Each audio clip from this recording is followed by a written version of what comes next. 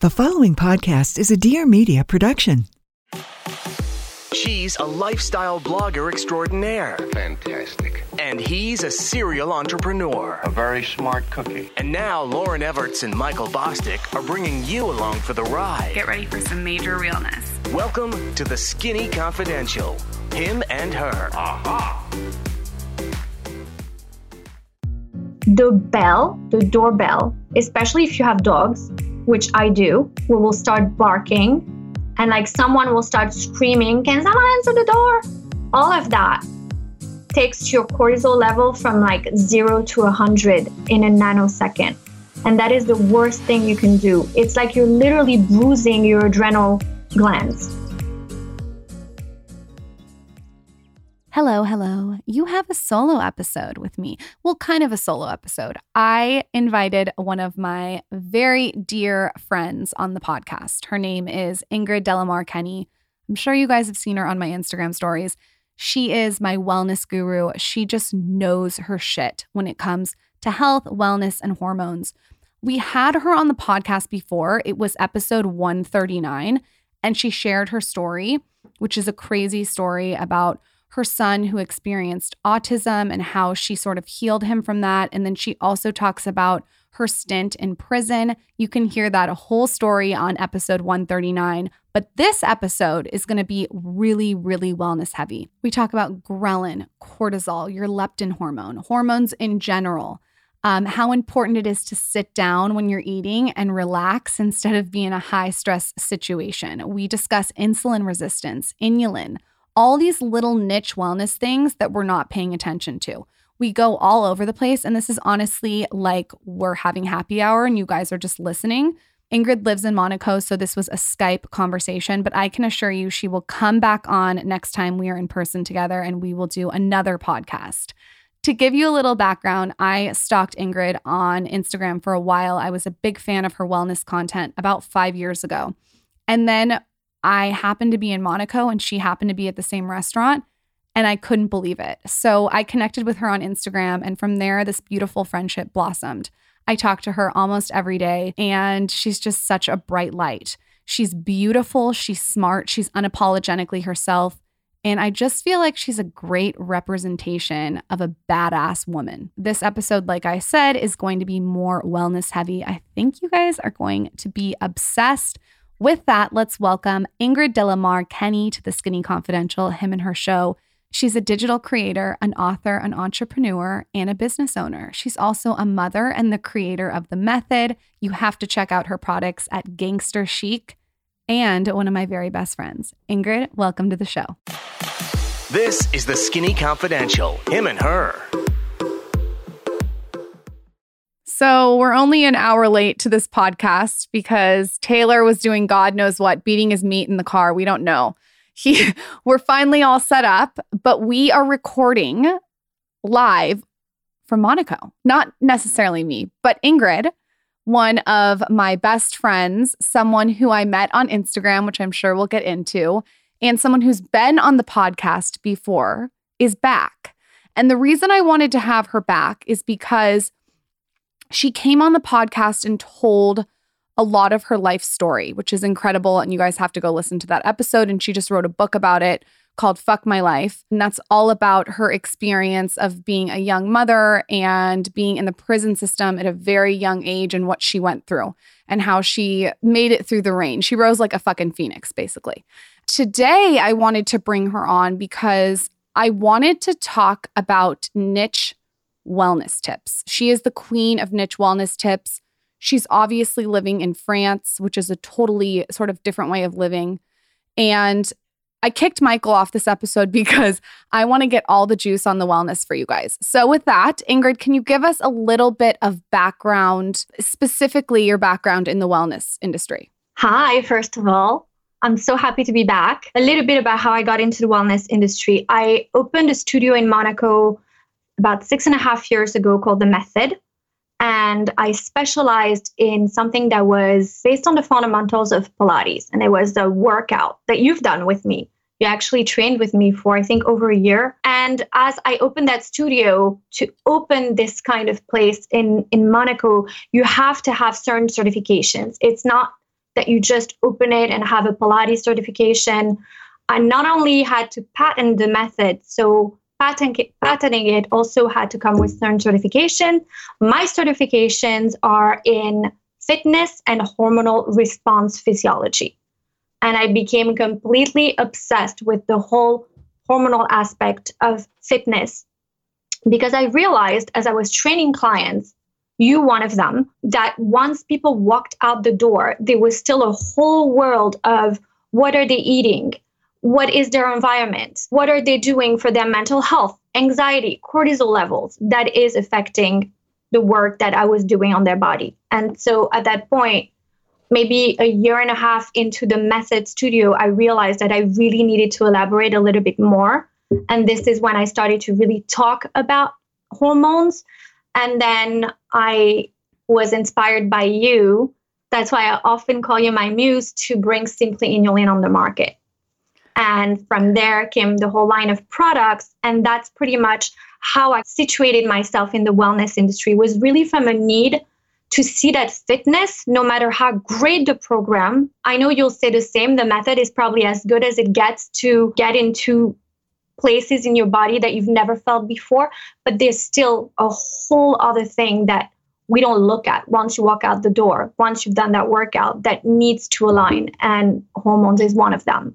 So that's pretty much how I've situated myself in the industry. Like I said, to patent something like the method, we have 348 movements that are patented, and we just added 58 more in the past year.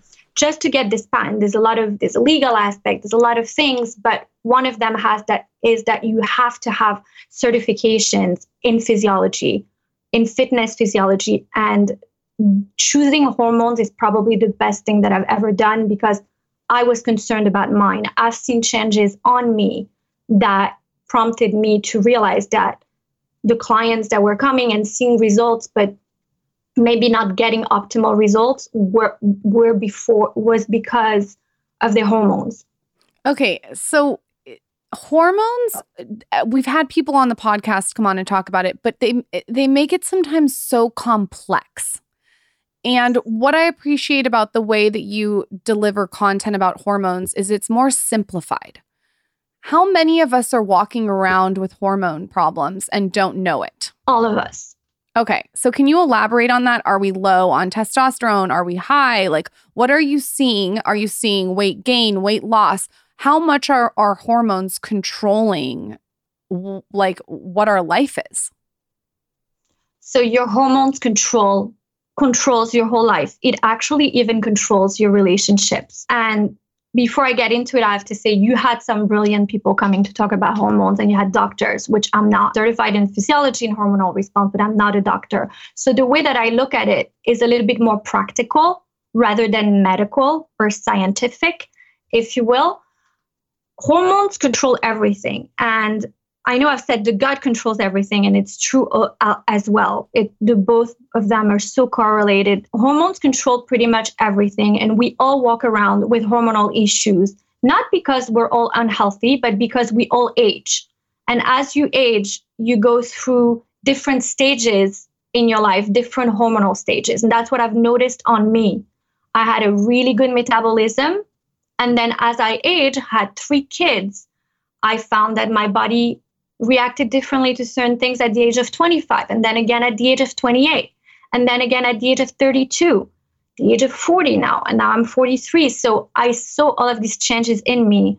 And then through experience with clients, I've noticed the same for them. And medically, this is very true. So often you will see weight gain. And actually, when you go see a doctor and you say, I've gained 10 pounds, he's going to look at possibly your hormonal levels, and he'll say, oh yeah, your levels are, middle range.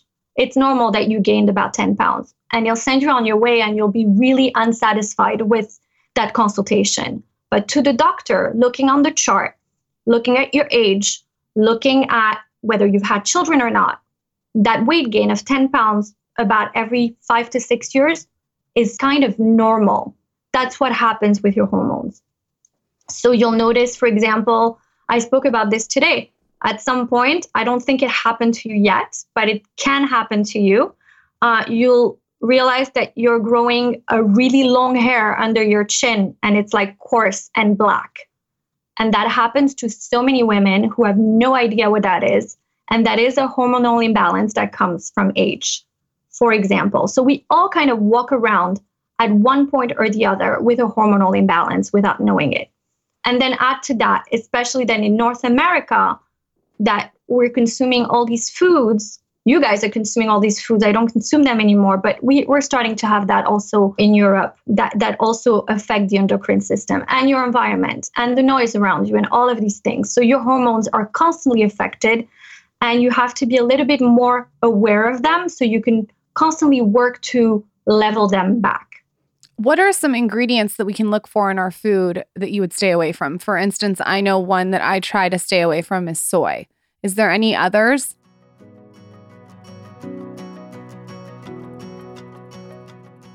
Quick break because I need to discuss birth control. I've recently had so many DMs from women all over the world asking for more resources and information and discussion around birth control. So I learned recently that there are more than 21 million women who are not using hormonal birth control, and I'm one of them. But now the FDA recently approved a birth control option that's completely hormone-free. You guys may have seen me talk about this on Instagram already. So it's called Phexxi. And it's this combination of lactic acid, 1.8%, citric acid, 1%, potassium bitatrate, 0.4%. It's this vaginal birth control gel that comes in a small applicator like a tampon, and it works immediately and can be used up to an hour before sex. So basically, you apply the gel before you have sex and only use it when you need it. But you have to apply it again before each act of vaginal sex. So when you try it, remember, 1 dose, 1 hour, 1 act. And I have to tell you guys how it works because it's insane, really. Like, I kind of geeked out when I learned this. And you know me, I had to overshare. We're going to go there. Normally, without Phexxi, when a guy comes and semen enters the vagina, it causes the pH of your vagina to increase, which allows sperm to keep swimming and make their way up there to fertilize your egg. Are you listening, Michael and Taylor? So Phexxi works by maintaining the vaginal pH to a level that reduces the mobility of the sperm, reducing the chance of the sperm reaching the egg. How awesome is that? While Phexxi could be a great option for many women like me who are seeking hormone-free birth control, it isn't right for everyone. So be sure to tell your healthcare provider if you have a recent history of 3 or more urinary tract infections per year. And obviously, as with any new birth control, be sure to check for any ingredients in Phexxi you or your partner may be allergic to. The most common side effects reported by clinical trial participants are vaginal burning, itching, and yeast infection. Some male partners also reported local discomfort. And remember, Phexxi only works when used before sex, and it doesn't protect against STIs, including HIV. To learn more about Phexxi, ask your healthcare provider and visit Phexxi.com for complete product information. That is PHEXXI.com. And Michael, don't pop a boner. So soy is a big one. It's a really big one. And it's recommended for women that are going into menopause, for example. So those people will say, but they told me to consume it. Unfortunately, soy is probably the most hormonal, the biggest hormonal disruptor that you will find, especially because today's soy is not even natural, it's very modified. But soy is an estrogen mimicker. And today, many women are in estrogen dominance, starting at the age of like 25 to 28 because of what's in the food. Then you have to look for stuff like all these gums that are in plant-based milks and in some vinaigrettes and sauces that you can buy. It's in everything. People that are also vegan and buying like these veggie burgers and all that stuff, there's a lot of endocrine disruptors and estrogen mimickers and those things. So for example, you have to look for soy, and it has different kinds of names like lecithin, gums, any kind of gums. Anytime you see the word gum, you have to worry. So when you see the xanthan gum in the plant-based milks, you have to be careful with all of that stuff. And then stuff like stevia, truvia, they're natural plants, but they're natural plants that are estrogen mimickers. So you have to be really careful because there are so many things that we do in our everyday lives, a lot of environments that we subject ourselves to that already bring our estrogen levels up, plus what's hiding in our foods. So this is where you kind of have to look at that stuff. Processed food. I know you hear that a lot. I listen to mostly all of your episodes, and I know you hear that a lot. But processed food are the worst for hormonal disruption. And then, believe it or not, consuming stuff like yams a lot and stuff like miso and tofu, all of that stuff, even though they are really healthy. Miso, for example, is a probiotic. They're also estrogen mimickers. So when people become obsessed with certain foods and they consume them so much, they have to be careful with that. That's a very American tendency. Like they love miso soup and they realize they're losing a little bit of weight, so they'll have it like every 2 days. I have more of a French approach. If something is delicious, have it once every 15 days, for example. So you can keep the pleasure of it and nothing will happen, not just from consuming it once in a while or twice a month. But you have to be careful. Even vegetables like yams can be, if you consume them too much, can be estrogen mimickers. So if you lived in America, what are some foods, brands, whatever, how would you be eating here? You have some websites, and you and I have exchanged some over the years, so I'm sure you'll share them. There are some websites where you can buy, for example, olive oil from Italy, cold press from Italy. There are things that you can buy from Italy, from France. For example, the fiber pasta that I like, they now sell it in the United States. It's made in Italy. And even though it's not gluten-free, that gluten might not affect someone that's usually more intolerant to gluten because it's made in Italy and the gluten is different here than it is there in the United States. Then I would stay really as close as possible to shopping in the farmers market. So a lot of farmer market. I've told you that before. There are also some very niche kind of butchers that you can go to. And I know there's one in LA. I can't remember the name, but I know she came in your podcast, and they are very careful about the meat that they bring. Bel Campo. There you go. So there are a few like that. You just have to be informed. And I think that the other thing to do is go to the Middle Eastern shops. I don't think you've ever heard me say that, but in Middle Eastern shops or Israeli shops that sell food from Israel and the Middle East, they actually bring foods that are made there. So you will find stuff like labneh, which is a probiotic yogurt, and it's so good and it's so pure and it's made there. So you're sure they haven't added all of the shit that they add here. You will find stuff like kefir. You will find some rolled cheese that are excellent for you. When you go to the farmer's market, the best thing to do is to look for fermented raw cheeses. So it says they have it in like those plastic boxes, and they have those labels that they print, and it says on there, raw fermented cheese, and that you're eating a pure probiotic. If I lived in the United States still, that's what I would try to do. I would try to buy as much of this kind of foods. You mentioned American tendencies, and you've mentioned this before on stories. What are American tendencies? Like, call it out. I would like to know, maybe I want to be called out on my bullshit that I do. Like, is there things that you see that we're doing that is something that the French wouldn't do? I'm not saying one's better than the other. I just want to know what those are. Yeah, no, it's not even offensive. What I'm about to say, you're going to recognize. I've said this to you before. And realize this is also part of my culture. I'm both French and American, so I can say this, but Americans tend to be extra. And I always tell you that with food, like, don't be extra. When I used to look at your stories, when you found out something was good for you, you consumed it and you over-consumed it. 100%. It's like crazy. It's like coming out of my ears. I get like obsessed with something and I can't get off it. Yeah. And I remember, if I remember correctly, right before you were pregnant with Zaza, you were going to the farmer's market a lot. You listened to me. You're buying all these amazing things, but then it was very recurrent. It was always the same stuff because you were worried about consuming anything else. And that is something that Americans do so much. And they do it in following diet or just following trends. It's the overconsumption of something good. And I always say there's an expression in French, and it sounds better in French, but too much of a good thing is a bad thing. So that's really something that if you can help it, don't do it. if you are on some type of roll with something just because it's been so good for you, I don't know, a broccoli dish or whatever, don't have broccoli more than once a week. It's actually very déclassé in France to serve the same vegetable over and over in the same week, for example. And there's actually a health reason for that. In French medicine, it is believed that your body builds up defenses against certain things in vegetables. So 99.9% of a vegetable, for example, has so many benefits, but 1% in that vegetable has defenses that defends them against being consumed.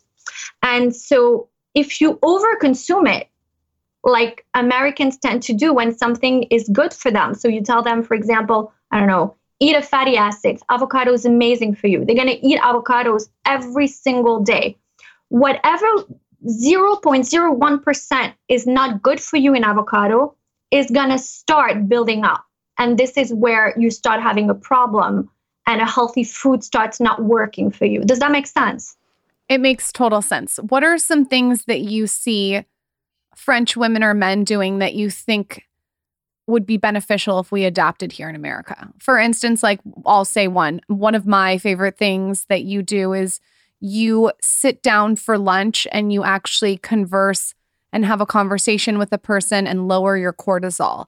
In America, to me, lunch feels very rushed. It feels like crossing off something on your to-do list. For you, it feels like a ritual. It brings your cortisol down. It just seems like it's more of a purposeful, meaningful moment as opposed to how we have lunch. Absolutely. And in France, you will shock someone if you say you're skipping lunch. They'll look at you like, what do you mean? This is like part of life. The same way that you go to bed at night, you have lunch.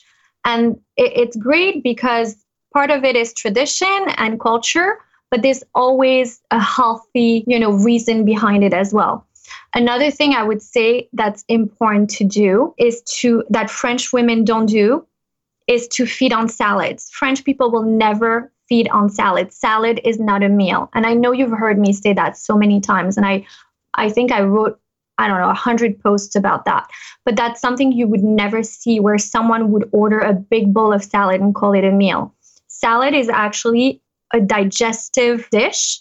And very often, so at lunch, we'll have it like before the main course. But at dinner, you either have it on the side in a small plate or after dinner. And it's used as a way to ease your digestion and absorb your nutrients better, for example. So that's one thing that French women don't do or would not do unless they became Americanized from watching the Kardashians on TV with those big bowls of salad.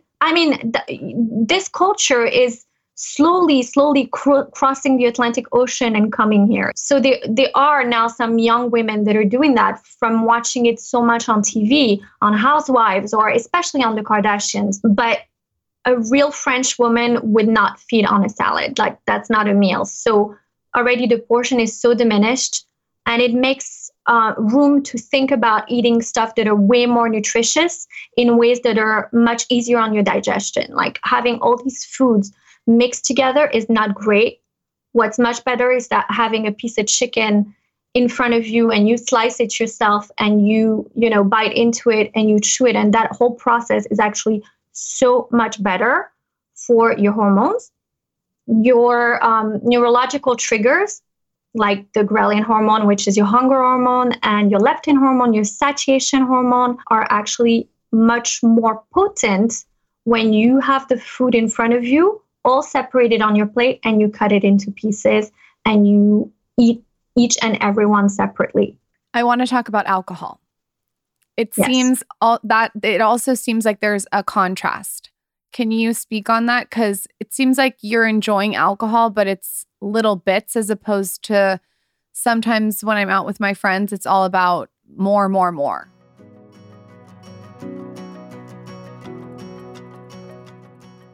Ritual vitamins. I have been taking these pre-pregnancy, during pregnancy, post-pregnancy, and now they have essential for kids, which is so fun.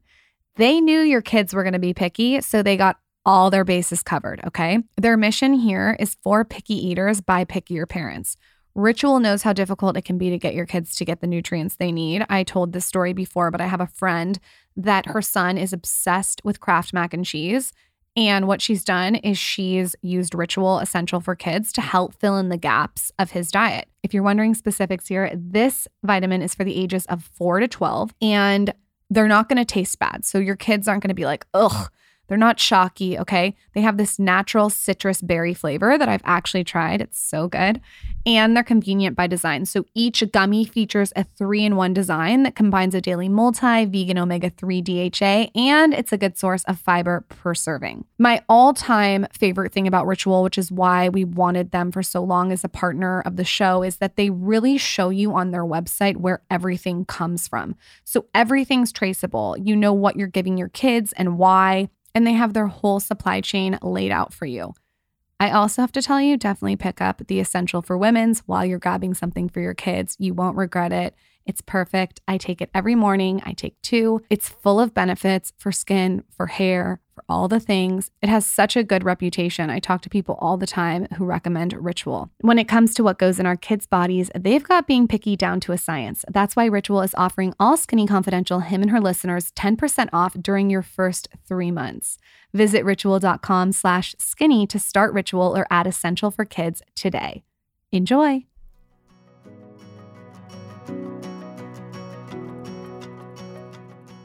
Okay, so I could lie to you and tell you that that doesn't happen here, but that's not true. Again, the younger generations now are drinking a lot of alcohol. Social media, French young women following Australians, Americans, TV shows, all of that stuff. So that still happens here. But my generation, or women like me who were raised by very traditional French parents and French mothers, have another relationship with alcohol, and I'll tell you why. I started drinking alcohol when I was 7 or 8 years old. When I got curious about what wine tastes like, or what my dad's Johnny Walker Black tasted like, he would put a little bit and in a little glass, and he would let me taste it. And this is actually, I think, what's made my relationship with alcohol so different than what you see when you go out now. Even with the younger generations here in France, it's this, there's no stigma where, you know, in the United States, you're allowed to drink only when you're 21 years old. And it's very enforced in restaurants, and you need a fake ID. In France, Dakota was with us for brunch a week ago, and we had some Bellinis, and the waiter asked her, "Would you like a Bellini?" And she's still very American in her head, so she's always getting shocked, like, I can't believe they asked me if I want some. So that already makes our relationship with alcohol so much better, where we don't go into excess, and it's just a pleasure of the table. So you pretty much only have alcohol for as long as you have food in front of you. So for example, if I start drinking wine, I will probably ask for the bread basket and some butter to have with it. Whereas I find that in the States, people will start having 1-2 glasses of wine before they even go into food. And same for after dinner. We kind of stop drinking once we're done with our food. So that's already a big one. When we were in France with you, we had La Piscines, and I think that's such a good thing to drink because you also get the water from the ice. Can you describe that to everyone, what that is? I wrote a blog post on it where you broke it down, but just to give them a little peek inside that. So I'll tell you the story. My best friend, Brigitte, may she rest in peace, when I first moved to Monaco 9 years ago, she was married to my today best friend, also Eric, and he was the director of Buddha Bar in Monaco. And having this type of job comes with, you have to have a certain behavior, and your wife, everyone knows her. So when I started going out with Brigitte, she would say to me, look, we can't just get drunk out of our asses. I'm the wife of a Monaco director. Everyone knows us. We have to be really careful. So what I do is I drink La Piscine. So I said, yeah, my parents used to drink La Piscine in the summer. So she would say, no. I drink La Piscine all the time. That way, when I go out, I can socialize with everyone. And while everyone is drinking and drinking, I'm still sipping on that big glass of wine. What it is it's a big glass of wine where you put first the ice cubes. So it's about 3-4 ice cubes, big ones, and you drown them with champagne or white wine. Some people like it with rosé. I don't love rosé. It's personal taste, and it's called la piscine. La piscine is a pool. So it's pretty much the idea of making a pool around those ice cubes, a pool of champagne or a pool of white wine. And it's actually so pleasant to drink.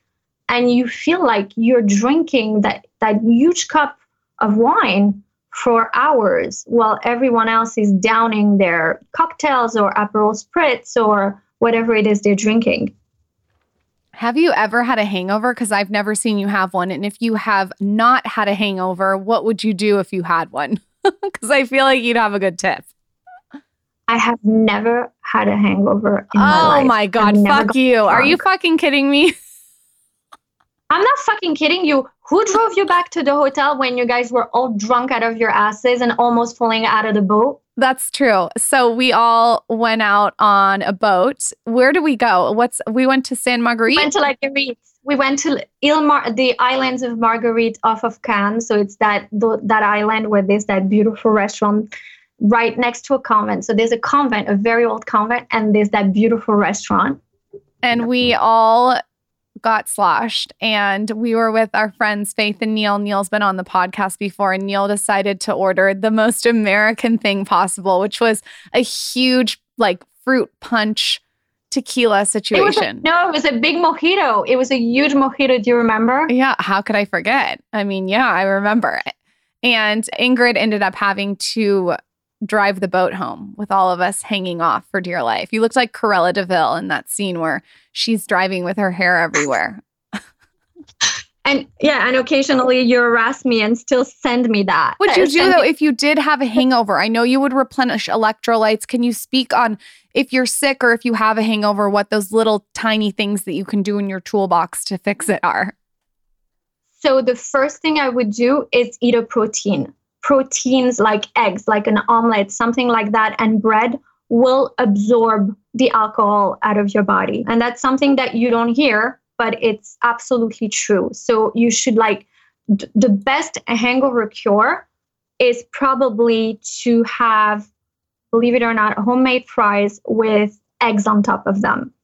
And that's very fattening. I understand that, but it's an amazing hangover cure. And then electrolytes. I'm told that H2O Nulin, which are the electrolytes that I sell, and this is not a plug, it actually makes complete sense. I never thought of selling it as a hangover cure because I don't want to encourage people to go drink so they can have it. But I heard that it takes care of the hangover in the matter of 30 minutes. It's because you replenish your electrolytes. Coconut water is incredible, just as long as it's pure and there's nothing added in there.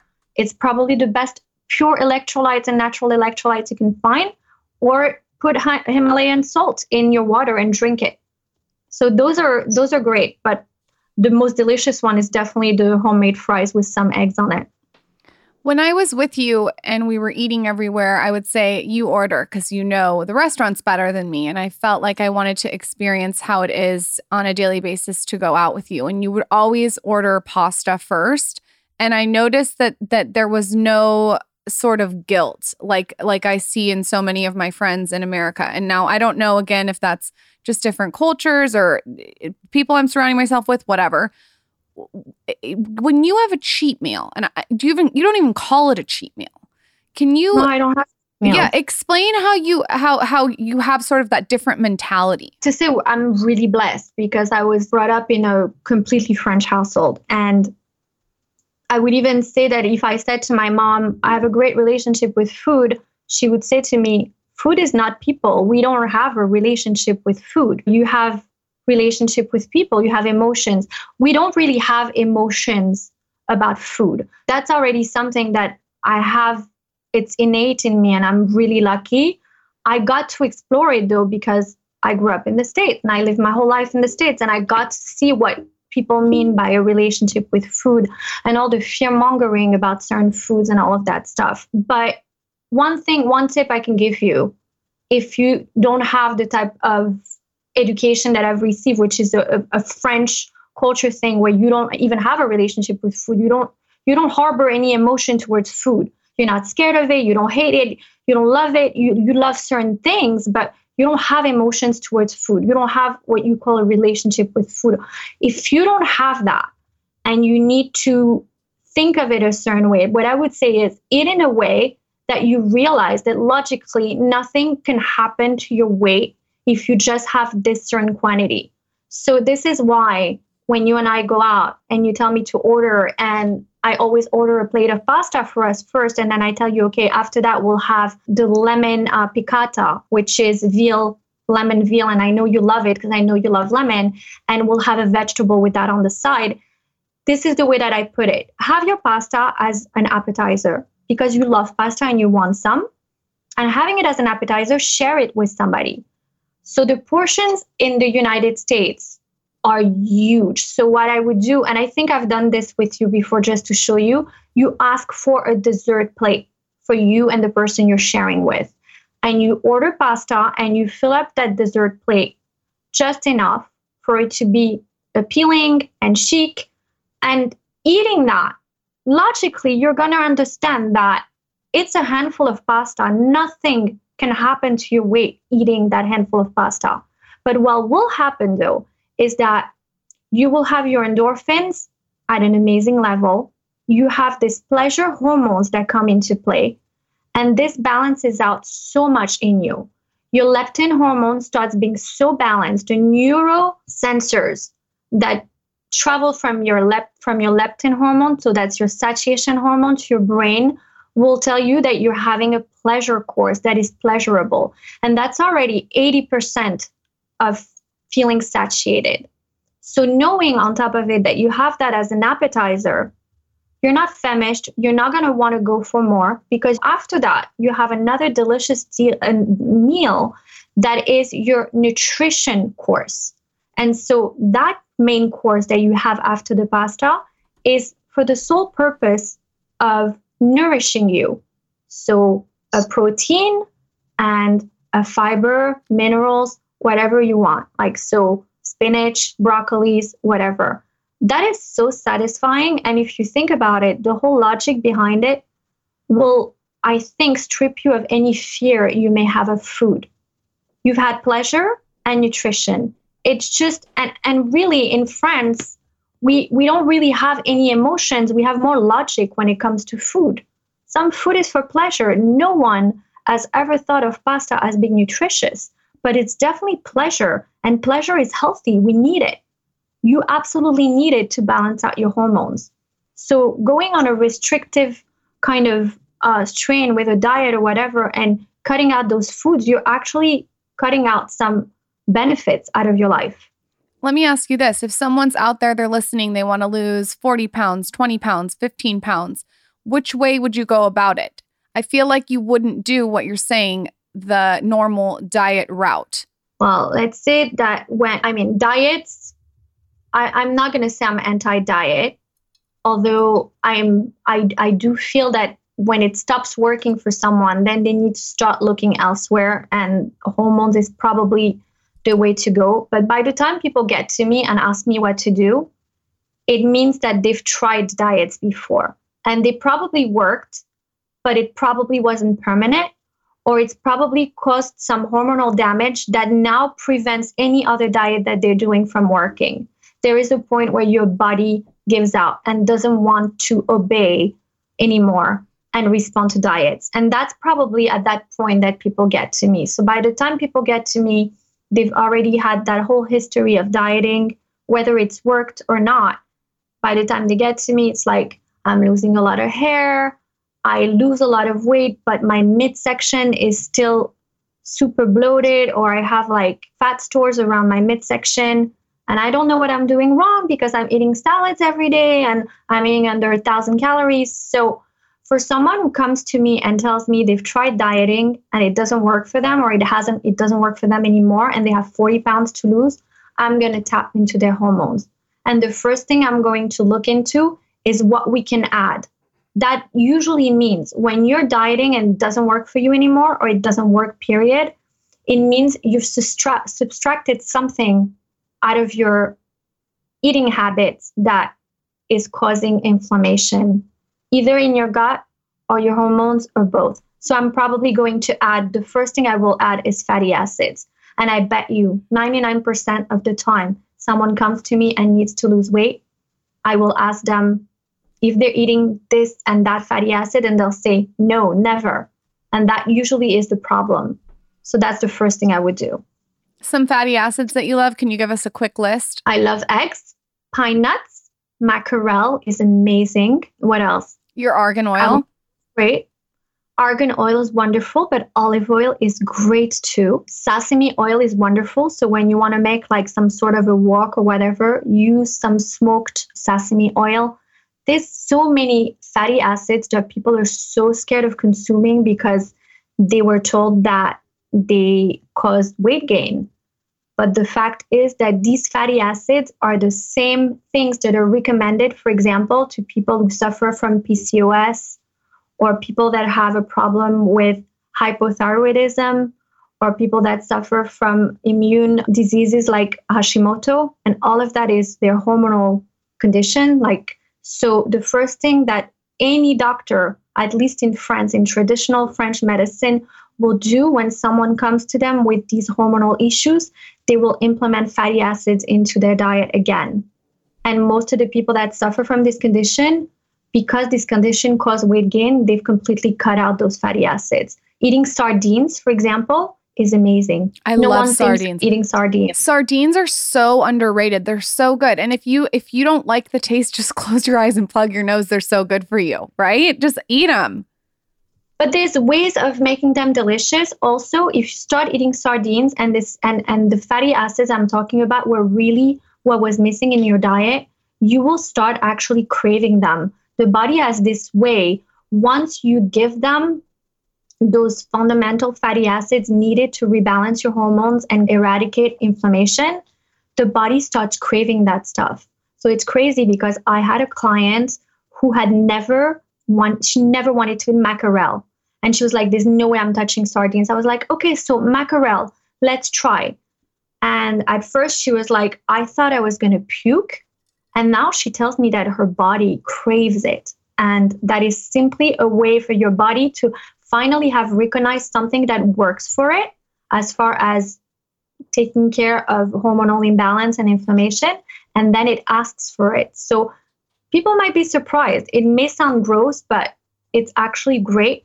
And then I would say 1 tablespoon of olive oil for lunch on your salad, and 1 tablespoon for dinner on your sauteed broccoli. That's amazing. It goes such a long way, and nothing's going to happen to you.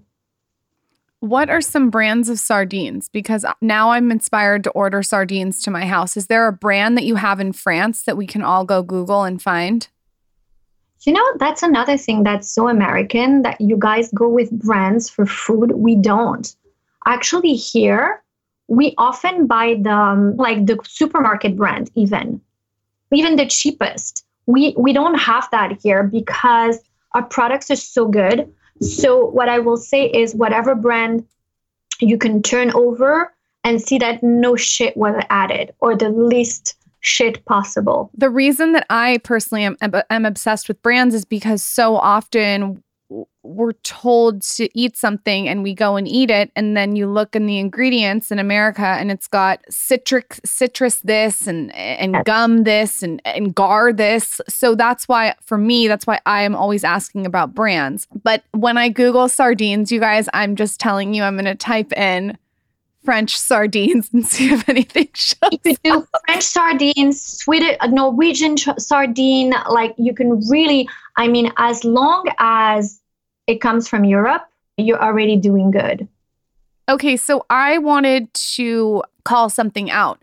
I was working out with you for a while and you kept telling me that my neck was swollen a little bit. And this was actually before I got pregnant. And I didn't really think anything of it. And then after pregnancy, I finally went to a hormone doctor and they found that I had low thyroid. And after balancing out my thyroid, I lost 20 pounds in like a month and a half because I had all this weight that my body was hanging on to. And not only from the weight loss standpoint, I also had and have so much more energy and so much clarity. And I feel so much better getting my thyroid balanced out. How many people do you see with low or high thyroid? And what would you recommend for that? Is there anything we can be eating, tests we should be taking, etc.? So the testing thing is really tricky, but I do remember the first thing I said to you, and that was before you got pregnant. You used to always tell me, like, why am I always so fucking tired? And I mean, you're 10 years younger than me almost. So I couldn't understand. And then I noticed that your neck was slightly swollen, and I kind of put it together. And believe it or not, hypothyroidism is something that so many women walk around with, and there's a reason for that.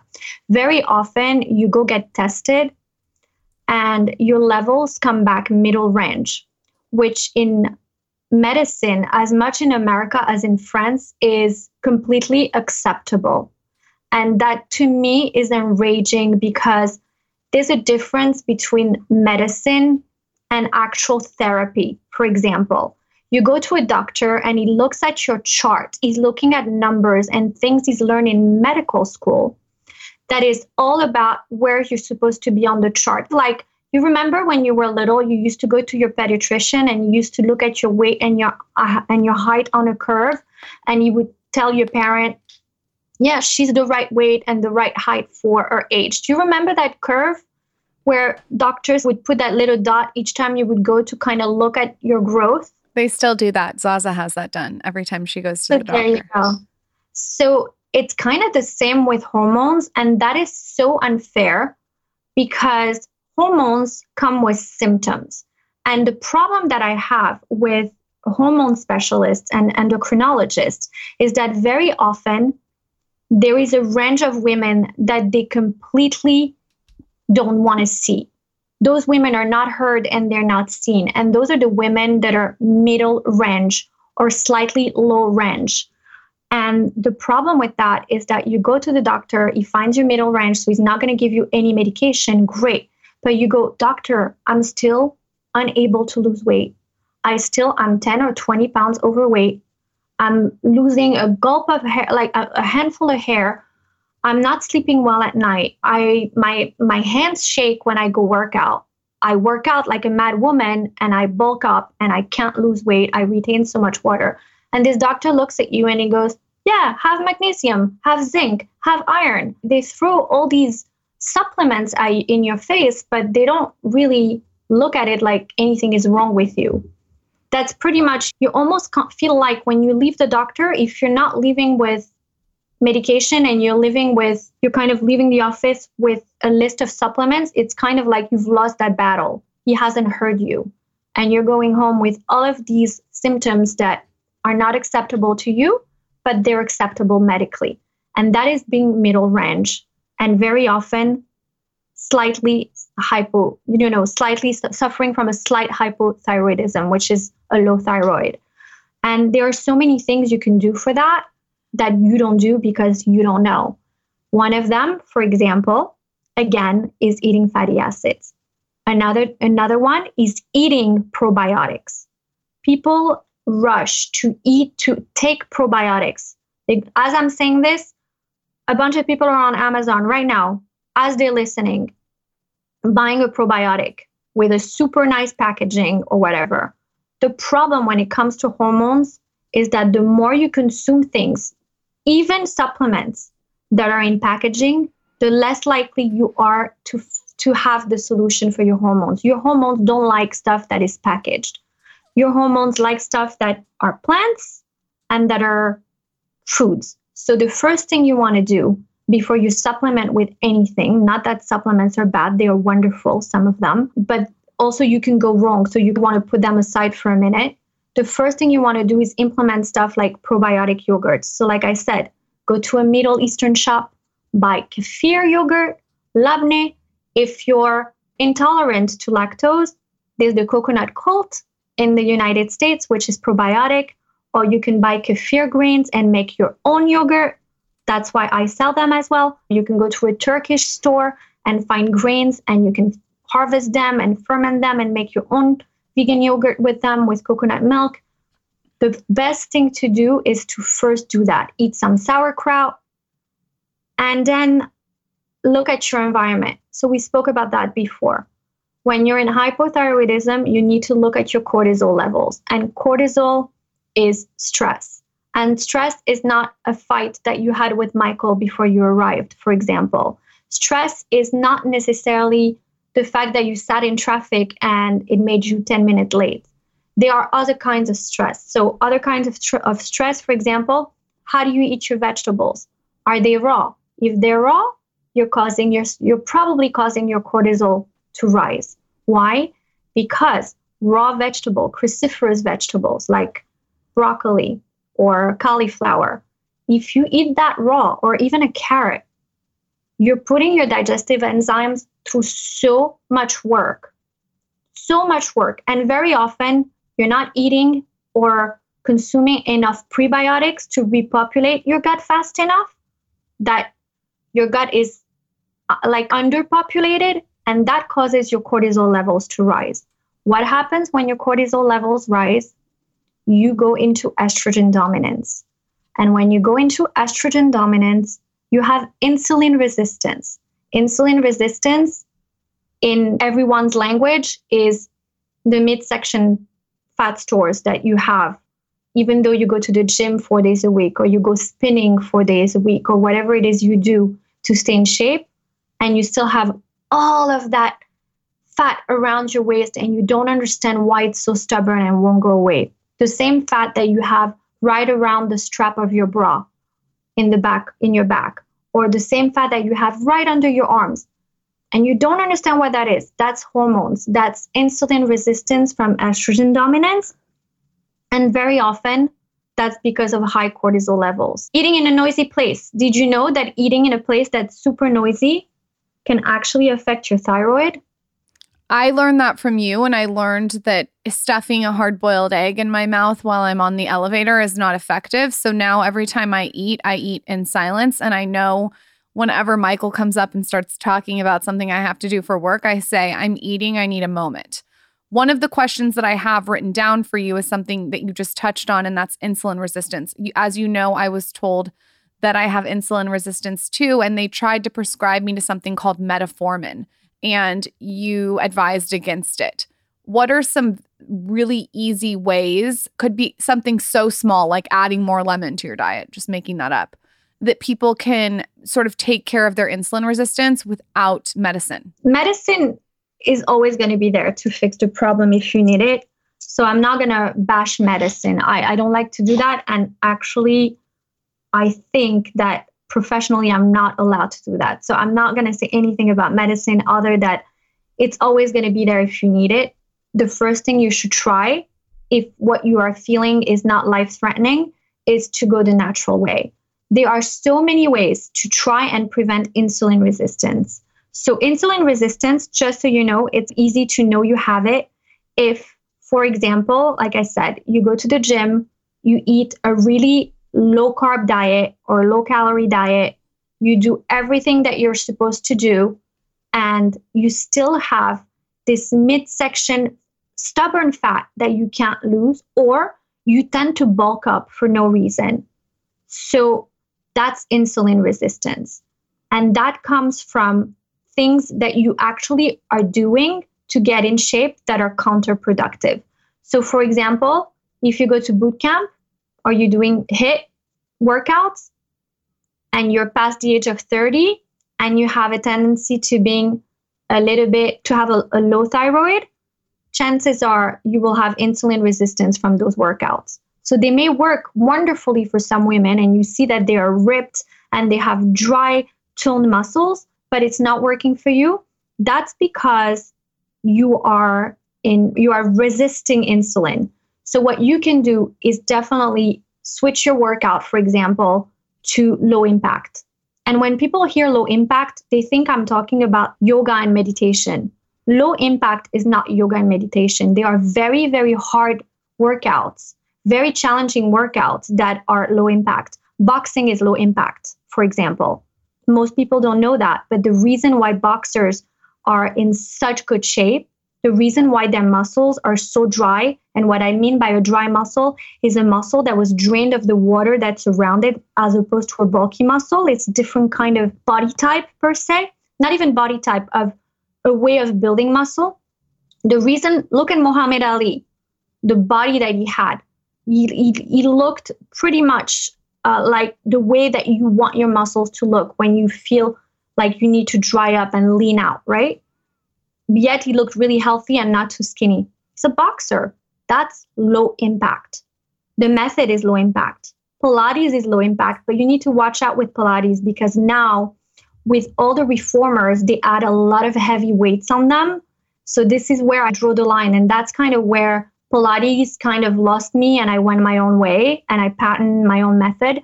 That was the reason. When I saw that they started adding weights much heavier than our body weight, which kind of defeats the purpose of the original, the fundamental Pilates that Joseph Pilates created.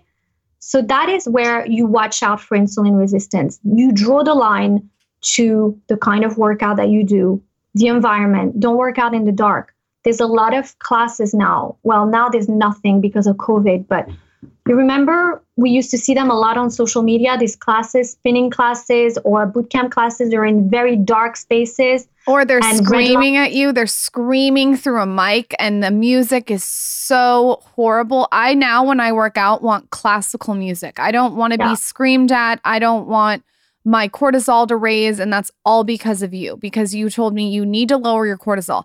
And what I don't understand is why you would want to be yelled at and have your cortisol rise when you're doing something for yourself and taking the time to work out. For me, it just made no sense. So now all my workouts are to bossa nova or classical music, very low impact, not that kind of like Barry's boot camp type of workout, if that makes sense. So Barry's is going to work great for some people. I have a friend, it looks amazing on her, and that's probably because she has her hormones in check for one reason or the other. So this is really an advice that I direct to those that are doing all these things and they're not working for them. This is not about bashing a spinning class or the red light in the dark in the spinning class or the screaming. There are people that are completely unaffected or really young and their hormones have not had these problematic stages yet. But we are talking about the people that are struggling with that and they're not seeing the results. The best thing you could do for your cortisol levels and avoiding insulin resistance is being very mindful of the workout that you do, as well as the environment in which you do it. One other thing that you can do, which is very, very beneficial, is going for sunlight or daylight the second you wake up. Don't put SPF on. Don't put sunglasses on. This is the French way. In 8 minutes, nothing's going to happen to your skin. Even if you have hyperpigmentation, it's not going to happen in 8 minutes. Put your face to the sun. Open the window, even if it's cold.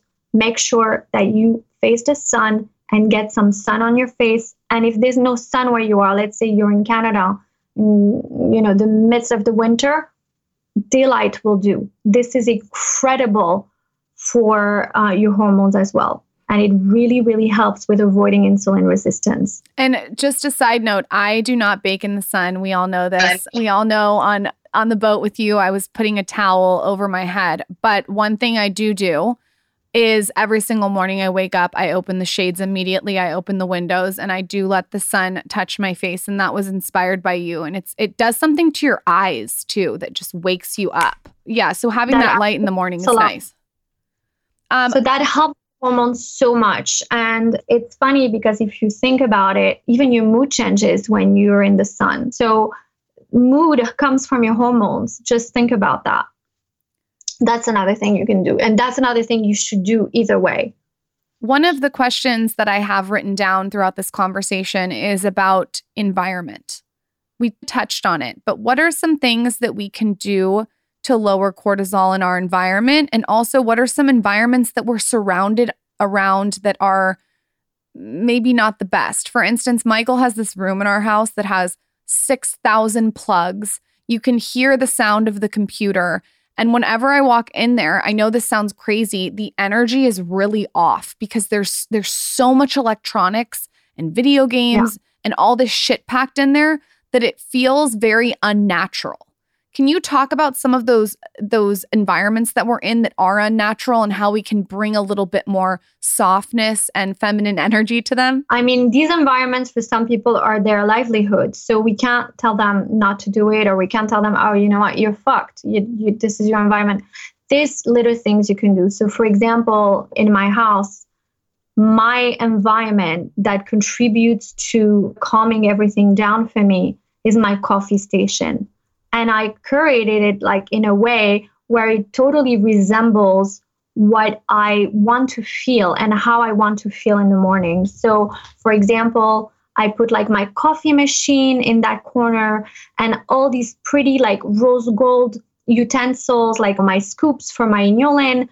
And actually the inulin jars that I created were even inspired by that. I was like, no, you don't want to look at something that looks like a big bulk supplement from the morning that looks like medication, or like I'm going to be pumping iron at the gym after I consume that. I wanted something that looked so chic and that kind of reflected the way that I want to feel. So the calmness and all of that. So for me, for example, my coffee station, and I continue to curate it. Each time I find something on Amazon, or I'm like, oh, this would look so good. And each time the kids or Jill pass by, they kind of look at it and go, you know, like this has become like a monument. And I'm like, yeah, move the fuck along. Don't worry about it. So for me, for example, my coffee station is my little heaven, and it helps. So I would say have yourself a little corner and curate it the way that you want it. If it's a little bit of art, if like me, for example, you love peacocks, put a peacock there, like a rose gold peacock, like things like that are visually so attractive to you will definitely help soothe you. So for me, for example, the coffee station also is great because I have a window right across from it that brings all the light, and I have the view as well. So you want to feng shui it. I love those tips. And your coffee station is so calming. I can tell all the way from LA. It really is. Can you talk to us about the doorbell? Tell me about the fucking doorbell, because when you told me this, I was dying on the ground. So the doorbell, I fucking hate the doorbell. I hate the doorbell. On my Postmates, don't ring the door. I cannot stand the sound of the doorbell. It's nothing personal. There's something about it that's so jarring and feels so disruptive and is so distracting. So the doorbell is actually one thing that will cause your cortisol levels to rise in the most unhealthy way. Let me explain. Your cortisol levels are supposed to rise. And it's important that I say that because I have people who will write to me and say, but I have low cortisol levels and my doctor wants me to rise them. Your cortisol levels are supposed to rise. The reason why we say to lower your cortisol levels is because most of the time we tend to have lifestyles where nothing goes gradually. We're extra. So your cortisol levels are supposed to rise gradually in the morning, and slowly in the evening, they're supposed to decrease. But none of us actually, without being mindful, put ourselves through this beautiful process as it should be. The doorbell, especially if you have dogs, which I do, we will start barking and like someone will start screaming, can someone answer the door? All of that takes your cortisol level from like 0 to 100 in a nanosecond. And that is the worst thing you can do. It's like you're literally bruising your adrenal glands. If that makes sense, I'm trying to give a visual for people who have no knowledge at all, no scientific knowledge about hormones. So it's kind of like you're hitting that bell. So it's hitting so hard inside your core, and it's creating these cortisol levels to just rise from 0 to 100 without going through the healthy gradual rise that you're supposed to have. So me, for example, my phone is on vibration all day long. I don't even have a ring. We were talking about that the other day. She was like, I don't even know what your phone ring is. My phone doesn't ring. No, I have to have mine on silent, and I got 2 phones because it was affecting my life to hear that ding, ding, ding, ding, ding, ding, ding every day. And it's not just like text messages or calls. It's also notifications, DMs. And I think just even putting your phone away in the morning and focusing on, like you said, getting the light, getting the coffee, making the bed, doing those things has helped me really lower my cortisol levels, I think. Yeah, so you see, it really stems from very little. People are going to think that you're going to tell them to do a complete lifestyle change. And for most people, it's impossible, especially now with COVID. You have all your kids home, your whole family home, the dogs are home, everyone's home. So what I would say is it's French as well. It's like it's easier to change the little things than the big things. Don't be extra. I know I've said this to you so much throughout our friendship, but that's really my advice. Don't be extra. Change the little things rather than the big things. One of the questions that I get a lot is about inulin in my coffee. I like to do inulin every single day in my coffee. I know you're not allowed to say this, but I am. I did it the whole time I was pregnant. I did it postpartum. And it's really good for your gut, tons of prebiotics. Can you speak on inulin and why you saw that there was a need for it in the market? The way that I found inulin is because I was looking for fiber. And I realized that we consume fiber, but the fiber we consume today in 2021 is not the fiber that we consumed in 2010 or in 2000. Or for me, when I was younger in 1990s, the fiber today is stripped off of the vegetables that we eat, even if you eat very organic and very good veggies. And for me, that became a concern, as a matter of fact, because of my hormones. I've noticed throughout the years and a few miscarriages that I was having a problem with estrogen dominance. And the best way for the liver to exert the excess estrogen in the body is to consume fiber. So on a quest to consume fiber, I did the whole Gigi cracker thing. Then I realized it was making me it was giving me brain fog. I stopped it, even though I really, really loved it. And I started looking into a few things. And around the same time I was looking for it, Dylan was graduating from high school. And we spoke about that in the first podcast episode when I came onto your podcast. And you came to Monaco. Dylan was on the spectrum of autism. So today he's no longer on the spectrum, but there are still some specks of symptoms of it. And throughout his exams, he was having a hard time concentrating. And I noticed that certain foods that he ate were affecting his ability to concentrate and his attention span. And I started looking for me, the fiber. How can we put more fiber, eating more vegetables? I was feeling so full. It wasn't working for me. Just, adding in the volume of vegetables from the actual French portions I'm used to, that wasn't working. And at the same time, I was looking for Dylan. There was this kind of intolerance to gluten that affected his attention span and intolerance to cheese and all of that. And throughout the research, I came out looking at the Nemchek protocol, which is for kids with autism, and how the gut-to-brain axis actually is a very real thing. And I kind of said, wow, they're talking about something called inulin. And I had heard a French doctor talk about it. And I had heard as well that in Poland, they used to use it in the bread. Rich people used to use it in the bread to feel more full. So there's a satiation effect to it. And so I started looking into inulin and I started using it. And it did wonders for me. I would be bloated. I'm thin and I was working out, as you remember, when I had the studio open. I mean, today it's not really open because of COVID, but I was working 6-7 hours a day, training clients, working out with them. Still, I had incredible abs, but they were covered up with bloat, like a 4-month pregnant belly. And I knew that there was a problem with my estrogen dominance. I knew I needed fiber. I knew packing more vegetables than the usual portions I was used to was not going to work. I tried the inulin. I farted my way through the first 3 weeks or 4 weeks. And I understood that it was my gut repopulating and flushing all the shit out. And then magic happened. I didn't have that bloat that I used to get after 2 p.m. every day on, my six-pack, which to me, as, a fitness professional, made no sense. So that's how I discovered inulin, and that's how I thought it would work for other people. But the only reason I put it on in the market is because when you came to Monaco, we made a video on how to make inulin coffee with the inulin I was using at the time. And you said to me, this is just genius. You have to put it on the market before someone else takes the idea.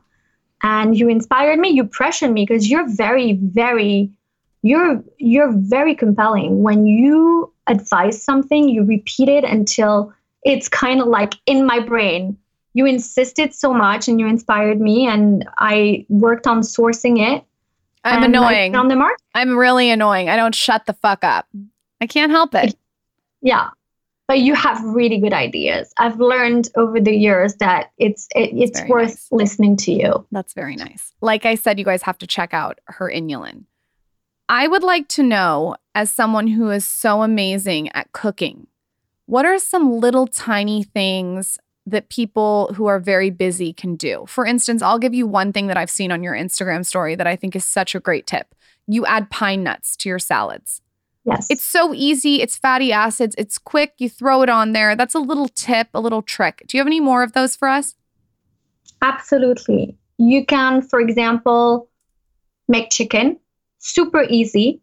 A little bit of olive oil, a lot of spices. So you can find those in the supermarket. You have like stuff to make tagine, like Moroccan spice, because I like to cook Moroccan. A little bit of cumin. Cumin is amazing. And then once you finish cooking it, you can throw some sesame seeds. Sesames are incredible fatty acids. So for example, you put that on the chicken. Now you have a protein that's coated with fatty acids. Fatty acids are incredible for your endocrine system. That's a great tip. And no one thinks about them. That's like that food is completely underrated and it's incredible. I absolutely loved your book.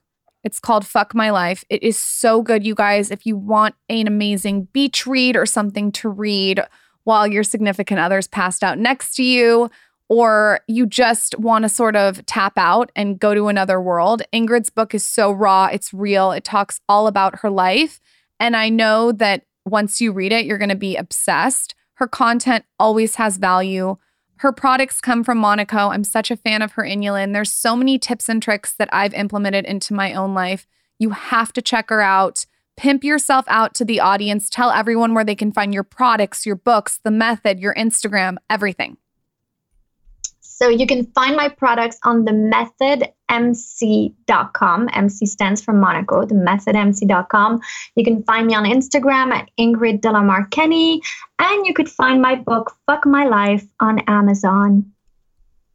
I love you. You can come back on the podcast anytime. I think next time we do a podcast together, it's for sure going to be in person. And let's do beauty-based podcast, all of our beauty tips and tricks, because I know you have a lot of those as well. You know what else we need to do? Because I get obsessed questions about friendships. Like people are so obsessed with our friendship. And I feel we already did one podcast on Pardon My French on my podcast, but I feel like the next time I come on, we need to talk about friendship, like, supporting each other. People always ask me about our friendship. Done. Ingrid will be back, you guys. I will be going to see you in Monaco or St. Bart's or somewhere, and we are podcasting.